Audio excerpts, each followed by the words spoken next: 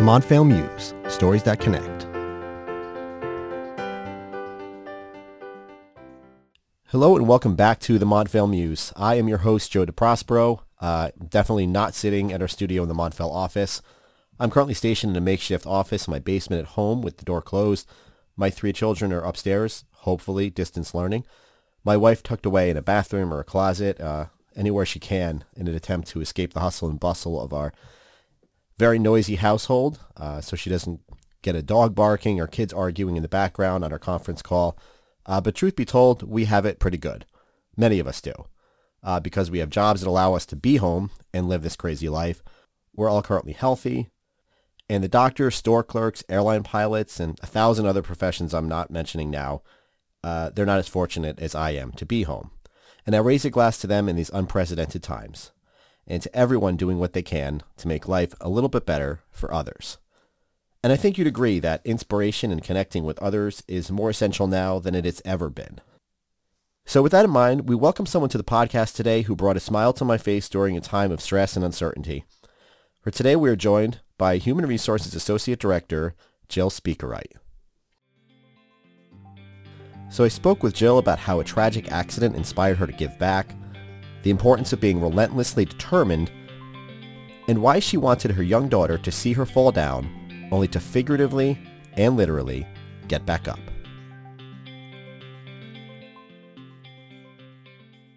Hey, hello and welcome to another episode of the Montvale Muse. And as you just heard in the lead-in, this is being recorded in unprecedented times in our country's and frankly the world's history.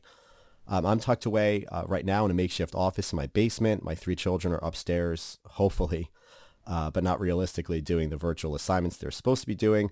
My wife is on yet another conference call. My dog may bark at some point. It's absolutely chaotic here every day as we try to adapt to our new normal here, the quarantine situation due to the coronavirus. We're about in week 3 right now. So for the first time in our podcast history, I am not sitting across the table in our Montvale studio with our guest, but rather in our own home separately. And while that's chaotic at times, our current situation, it's also led to some beautiful and unexpected moments with our families. I'm sure many of you would agree. So today I'm joined by Jill Spikereit. And Jill, I'm sure you could relate to a lot of what I was just talking about. So how have you been coping with the new normal that's been forced upon us here?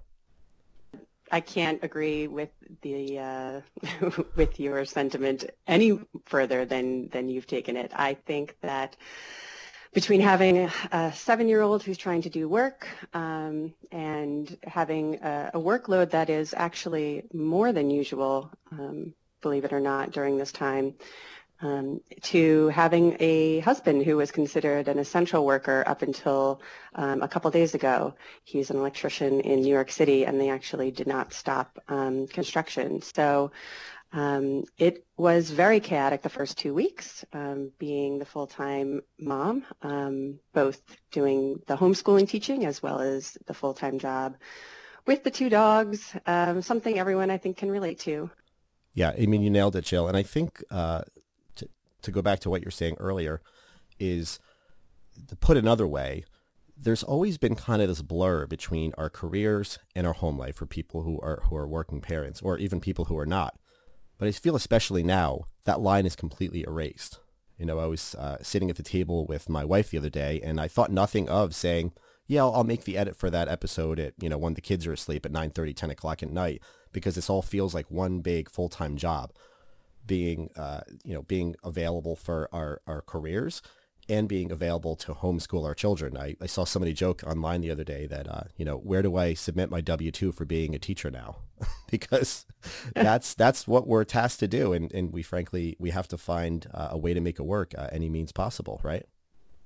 Absolutely. And again, I completely agree with you. It's, talking to people that I'm working with, and, when you ask for something by close of business, it's like, well, is that 11:59 tonight? Do I have until then? Because we are literally working until late at night because there's limited things that you can do otherwise. And why not try to get a little bit ahead of the curve and make sure that you are catching up on work that you might not have been able to do previously? I know this is I'm not advocating working until midnight, but to your point, it's kind of like you're always on doing something now, and you're always in the house. And I was thinking about this the other day with my husband. It's like, it's almost alarming and jarring to think about, well, when is this over? When is it really going to be over?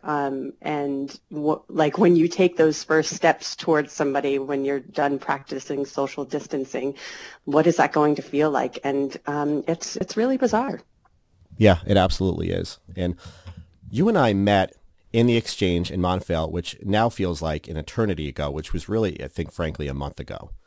And you were telling me your inspiring story about why you started to get into biking, because you hadn't in the past, and then something inspired you to do that. Can you talk a little bit about that? So over 11 years ago, I lost my cousin in a tragic biking accident that occurred on his commute to work.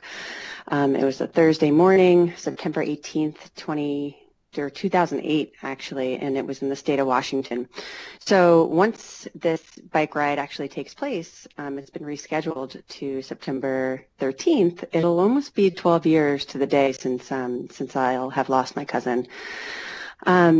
So over the last 11 years, I was just trying to fulfill this promise that I made to myself that I would do what I could to keep his legacy alive. And one of the ways that I did that was by actively donating blood every single chance I had. Colin helped to organize and run blood drives in high school and really believed in the cause, and that blood donation could help save lives. And we all know that is something that the Leukemia Lymphoma Society, which is the team that I'm riding with, believes in. So donating blood for me was kind of the private way that I was keeping him in my memory. But as the years have gone by and all these liters of blood have been sucked out of me, I couldn't help but think that there's got to be more. I have to be able to give more. So this year, in his memory, I'm taking on the challenge of learning to ride a road bike and riding it for a cause that I know would be near and dear to his heart. So it's taking place in Lake Tahoe. It's called America's Most Beautiful Bike Ride. He believed in challenging yourself, learning to do something new, and striving to do it well. So that is what I'm taking on and what's led me here today. I guess kind of the interesting things that are really kind of making me stand out a little bit more in a sense is that I've never ridden a road bike in my life. I have a Peloton that I ride, and it doesn't necessarily translate right to the road. But I'm committed to training hard over the next now 4 months. I've chosen the top mileage you can ride, which is 100 miles. It's also called a century ride. And it just helps me to continue the journey to live a healthy, physically active life. And ultimately, I'm riding so that we can continue to support research and help save the lives of those with leukemia and lymphoma. Great. So you talked a little bit about having a determined spirit. And how that's certainly important to, overcoming adversity and doing something that you've never tried to do before, accomplishing something that you didn't think you possibly could when you started. Have you always been that way? And what were you like as a child? Did you have a determined spirit as a child too? Yes, very determined spirit. I really think it stemmed from my parents. They were both hardworking. My dad, sometimes he had 3 or 4 jobs at a time. Their work ethic was just unbelievable. So I think I really had good role models in them. So my dad actually told me when I started to do this ride, and he is by far my number one supporter in this entire thing. Every time I have a post up, he's the first one to comment or give me a text and say how proud he is of me. And he told me this story and reminded me about it, and so I thought I would share it. I have a twin sister, and he took my twin and I to the park when we were, I want to say around 5 years old, in kindergarten. And we just had one goal that day. We wanted to take off our training wheels and leave the park riding on 2 wheels. So he let us go, Obviously, he was doing double duty, kind of holding one, and then the other one was cheering, I was cheering my sister on, or she was cheering me on. I fell and fell and fell and fell and fell over and over again in this part. My sister, a little bit more level-headedly, decided she had had enough practice after about an hour. I, on the other hand, stayed until dusk, until I could ride home on two wheels. I was not giving up. I must have been about 2.5 hours later. I was completely bruised. I had, snot and dry tears all over my face, but I was a bike rider. And I was so proud of that. So the very next day, this is kind of, I'm glad the school did this, but, I went to school the next day, and of course a phone call was made home to discuss my bruises, which were extremely alarming to all my teachers. Yeah, I bet. All over my body. So my parents just had to calmly explain, my driven spirit, and that I wouldn't give up practicing, and that the bruising was a result of learning how to ride a bike. So yeah, I think that, at 5 years old, I had this drive to achieve and to conquer new things and learn new skills from day one. And if I've always been told by, every family member, friend that I've had, that if I want something, I'm going to do whatever it takes to get it. I typically am known to walk the talk. Let's take a minute to hear about an opportunity to connect on campus. Many in Montvale have asked how they can contribute to help COVID-19 relief efforts.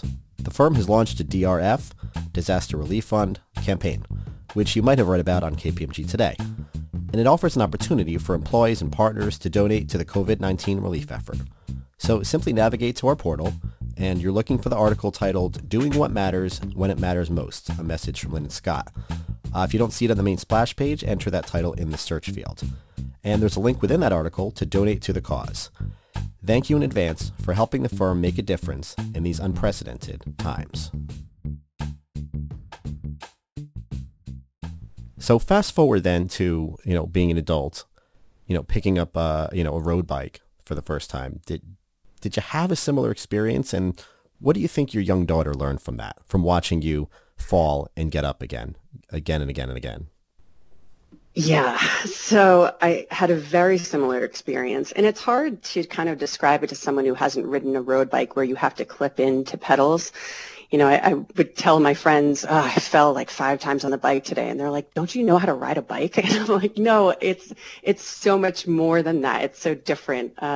They're not flat pedals that you just put your regular sneakers on and start riding. Of course, I can ride that kind of bike, but a road bike, and for reasons as far as having, better cadence and the ability to make your legs move in a more aerodynamic and better way, you actually have cleats that you wear and you clip in. Once you clip into your bike, there is an art to being able to clip out before you tumble over attached to your bike. So it's almost like skiing in a way. Yes. There is just, in the beginning, I told my daughter, I have a bike, like, let's go for a bike ride. Whose child doesn't want to hop on a bike and ride around the neighborhood with their parent? So knowing that there would be a possibility that I could fall and that she would see that, and she's still on training wheels, I knew that I needed to kind of talk to myself, my inner self, about how I would deal with that situation. So of course I fall really bad at the end of a dead end that's right around the corner from us, and she sees me fall, hit my head. Of course, we're both wearing helmets. I can't. That's a podcast for another time, but always wear a helmet.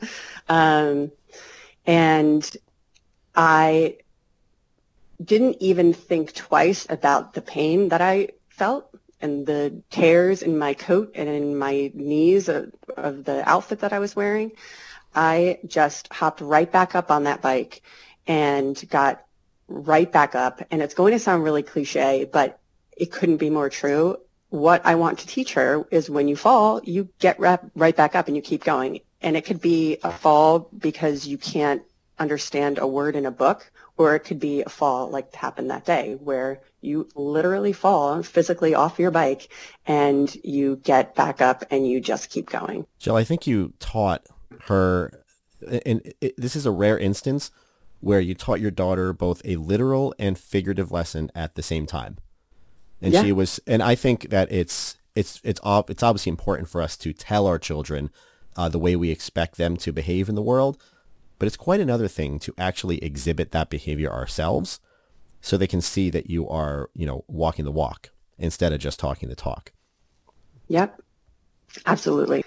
And now, she's, it sounds weird. I want her to be proud of me, right? And of course, as a parent, my sole purpose in this world is to always champion her, always be proud of her, always tell her how much I love her. But there's something to be said about when I'm on that Peloton doing 5 hours in a row with no stops, and she comes in and asks how I'm doing, gives me a big thumbs up and says, great job, Mom, keep it up, keep going.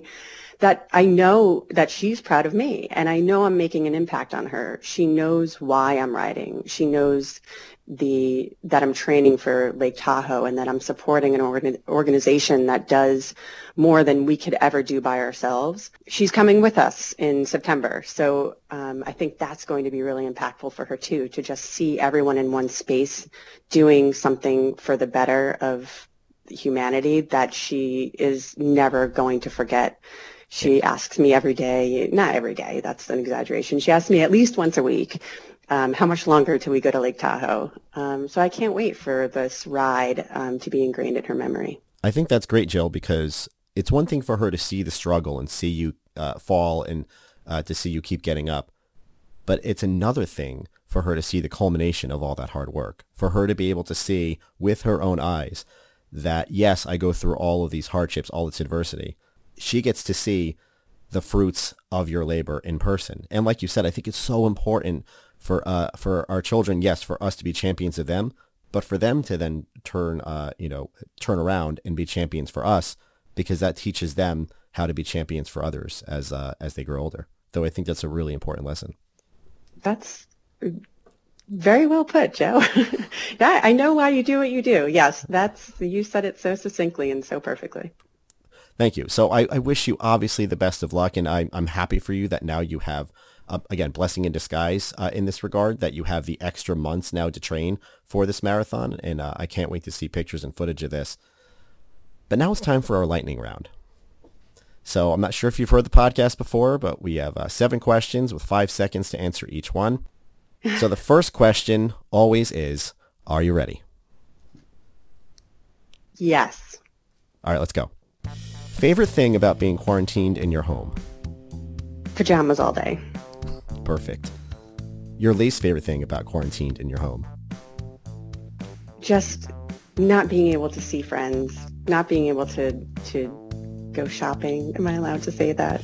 I realize it's kind of essential for my mental health. No, it's your lightning round. You got to be honest. Yeah, just friends, get-togethers, and mental health breaks at Nordstrom. Okay, we're all home. A lot of us watching a lot of TV. Who's your favorite TV character of all time? My favorite TV character of all time. Let's see. I'm going to get real flack for this because it's not even a TV character, but I'm just going to go with Pat Sajak. I love that man, and he doesn't age, and he just rolls with the punches. He is the most wittiest person that I have ever had the chance to see on TV. I don't know. I love him, and he has created a character for himself. So I'm going to go with Pat Sajak and just feel the wrath after that answer. No, there is no wrath. He's actually tremendous and brilliant on Twitter if you subscribe there. I don't. Shame on me. Okay. A food you consider a necessity to have in your house? Well, I guess it's not a food, but I am a sucker for red wine. That counts. That qualifies in the food category. Montvale person or people you miss most during the quarantine? Well, we can't go without saying May, because she is a constant face and happy disposition that I'm sure we all miss seeing every day. For sure. And then I have to say my new team, which I've joined relatively recently. So Heather Cohn and Lauren Lovett Tully, miss you guys. Yep, I'm sure they miss you too. Favorite board game? My favorite board game it's probably Sorry. I just played that yesterday with my kids. They've evolved the game a little bit, but it's still fun. Has a lot of legs. Yes. Okay, so last question. What's the first thing you're going to do once you're able to get out into the real world again? Well, my husband and I just decided this last night. We were listening to the Frozen soundtrack, and I will be authentic here and say we were not listening to it with my daughter. Oh boy. We were just having a moment of playing songs and trying to guess what Disney movie they came from. And no, we're not even Disney fanatics, so I don't know how it spiraled into this. But the song, and it's going to escape me now, and I wish I could call him in here to ask what it was. For the First Time in Forever. Okay. I'm sure everyone who has kids knows this song. 1 million times, yes. Okay, play it and imagine yourself walking out into the world and just having that soundtrack.